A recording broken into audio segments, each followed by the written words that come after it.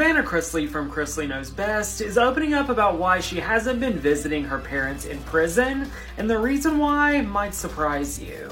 Savannah opened up on the newest episode of her Unlocked podcast about reprioritizing her life.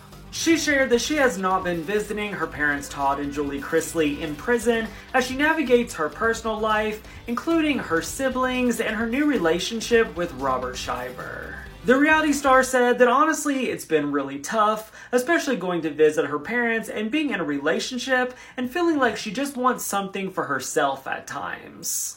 Within the past year, Savannah has visited one of her parents nearly every single weekend. Savannah said she's been focusing more on raising her younger siblings, as well as travel, holidays, school, and work, but she says she always has a layer of guilt about not visiting.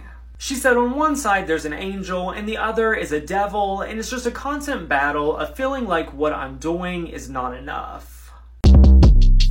Short Cast Club